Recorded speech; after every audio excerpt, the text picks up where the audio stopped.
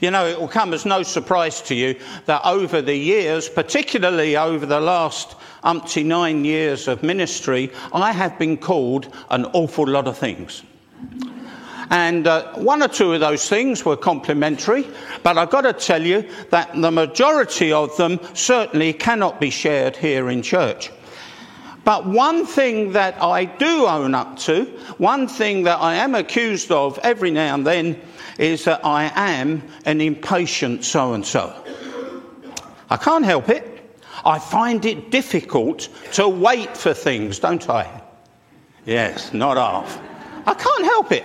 I can't wait for things to get going, especially when it comes to things of God, especially when it comes to things of our faith. I get excited and I want good things to happen, don't you? Yes. Amen.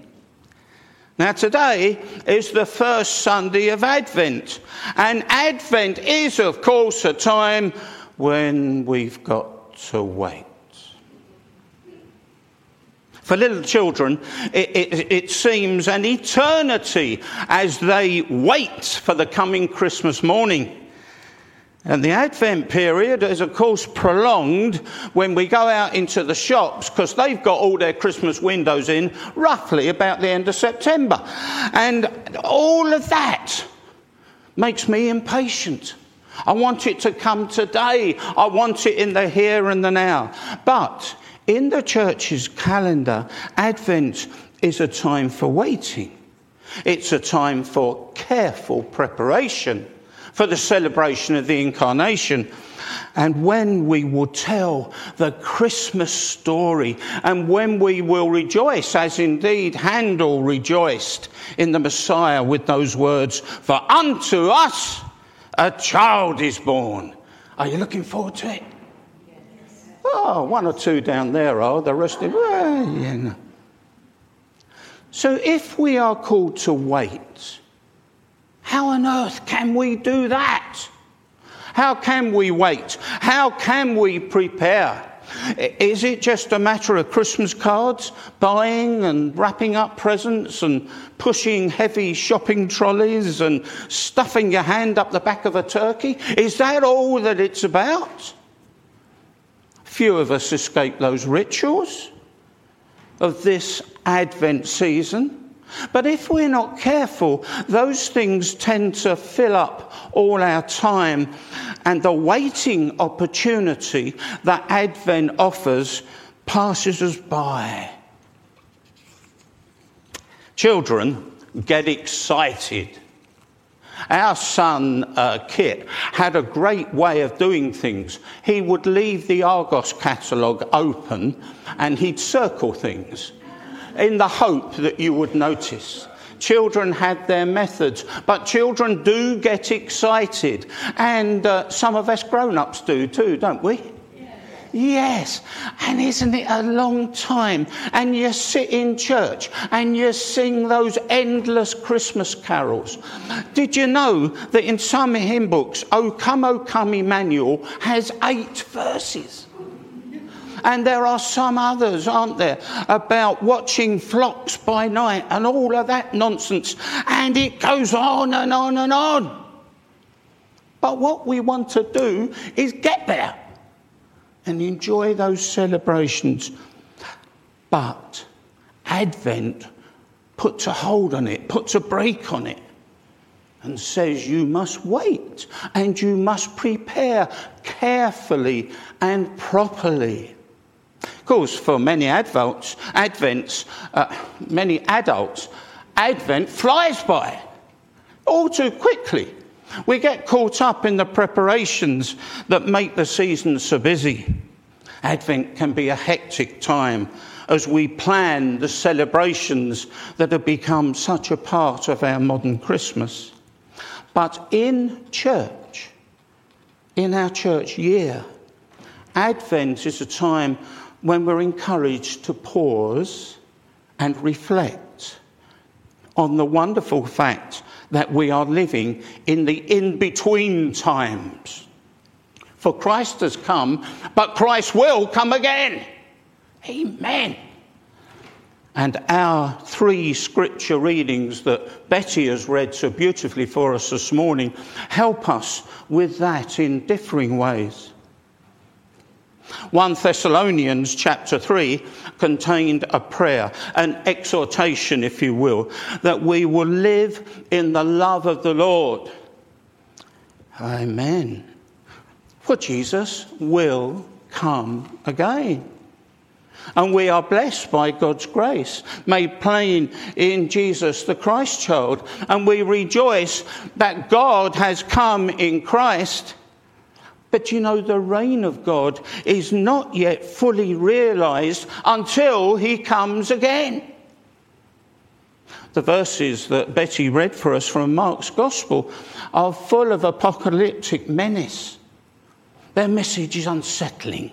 So much so that perhaps we find it hard to take seriously.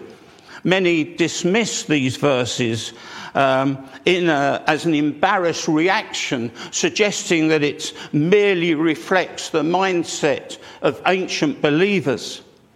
You know, the early church was challenged to correctly interpret the signs of the end times, knowing that they could choose the path of self-indulgence, or they could live in obedience to the calling of God. Our Old Testament reading from the book of the prophet Jeremiah, who lived in a time of terrible upheaval, and the international situation looked grim. The Assyrian Empire was under pressure, and the established system of international relations was breaking down, and Jeremiah feared an invasion. And yet, in the face of this frightening scenario, Jeremiah repeatedly called upon his fellow citizens to live in the knowledge of the way of God. And in chapter 33, Jeremiah pictures the community as the place where God's will should be done. And God's people, even in a time of crisis and the potential disintegration of confidence, are called upon and are cared by the richness and wonder of a God who never ever releases them from his love. And therefore, Jeremiah tells them that they can and they must forever live in hope, treading the ways of justice and righteousness. In 2023, rather like those people of long ago, we live in critical and dangerous times. Times when so many people, and we ourselves, are encouraged to be on our guard. Wars and disputes, poverty and repression are worldwide phenomena, and so many societies are unstable. Threats to human survival raise their ugly heads in forecasts about global warming and global recession, the depletion of the Earth's resources, the effects of globalisation. That's what that conference is about, COP28 just now. And in the face of such bad news and such bad forecasts of doom with which we are bombarded every day, we are called to seek God's way in all things. But the purpose of the warning in Mark chapter 13 is not to drive us into selfish escapism, but to cause us to reflect on what's important in life today. Even if we live in critical and dangerous times, what's important is that we live faithfully in the knowledge and love of God. Be alert at all times, says the gospel writer. That's the message of Jesus. And he backs it up with a call to spend time in prayer, to spend time waiting upon the Lord in order that we may be able to stand with him, the Son of Man. Advent can so easily overwhelm us with its busy schedule. There's so much to think about, so much to prepare, so much to get ready.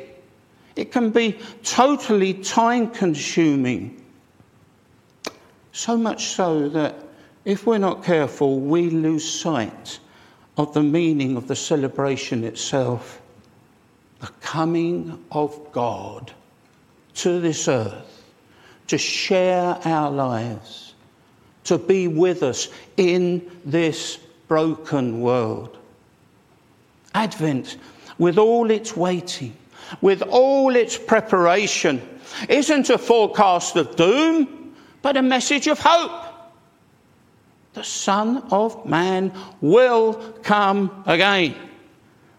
Even in the darkest times, we can look forward to the reassuring presence of God, Emmanuel. Come, Lord Jesus, come. And this Advent season strengthens us in our resolve to live as God's people, pursuing his ways, reflecting his love in our lives and in this community and in this world as we eagerly anticipate the birth of the Christ child of Bethlehem. There's a story told. You're looking a bit sad, so I'll tell you a story. There's a story told about a woman whose husband was very, very late home from work. That would never happen, would it? Yeah, right. And so she decides she must contact him. So she phones him on his mobile and she says, "Where are you? What on earth are you doing?" And he said, "Well, my love," he said, "do you remember that very expensive jewellery shop that you looked in last week?" He said, "You know that one, you remember it? You saw that really expensive, beautiful diamond necklace, and you thought if only we could afford it, you might like it for Christmas." "Oh, yes," she says, "I do remember it now." "Oh, yes." "Take your time, dear," she said. Puts the phone down, and she's thinking, "Oh, love, I'm going to get my necklace for Christmas." And her husband phoned her back. He said, "Well, I've got to tell you, dear, I'm in the pub next door to the shop."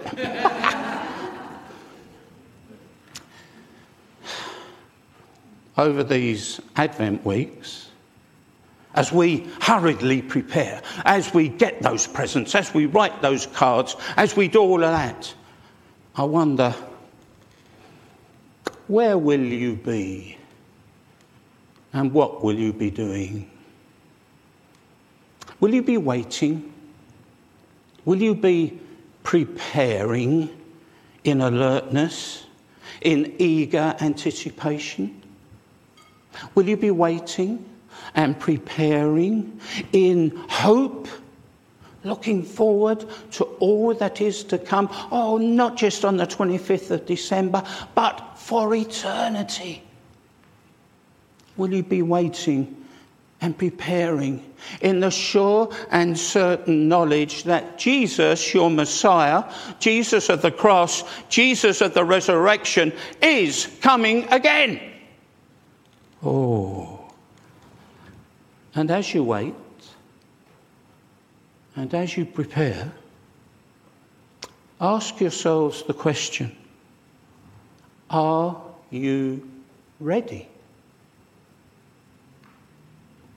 Is this church ready?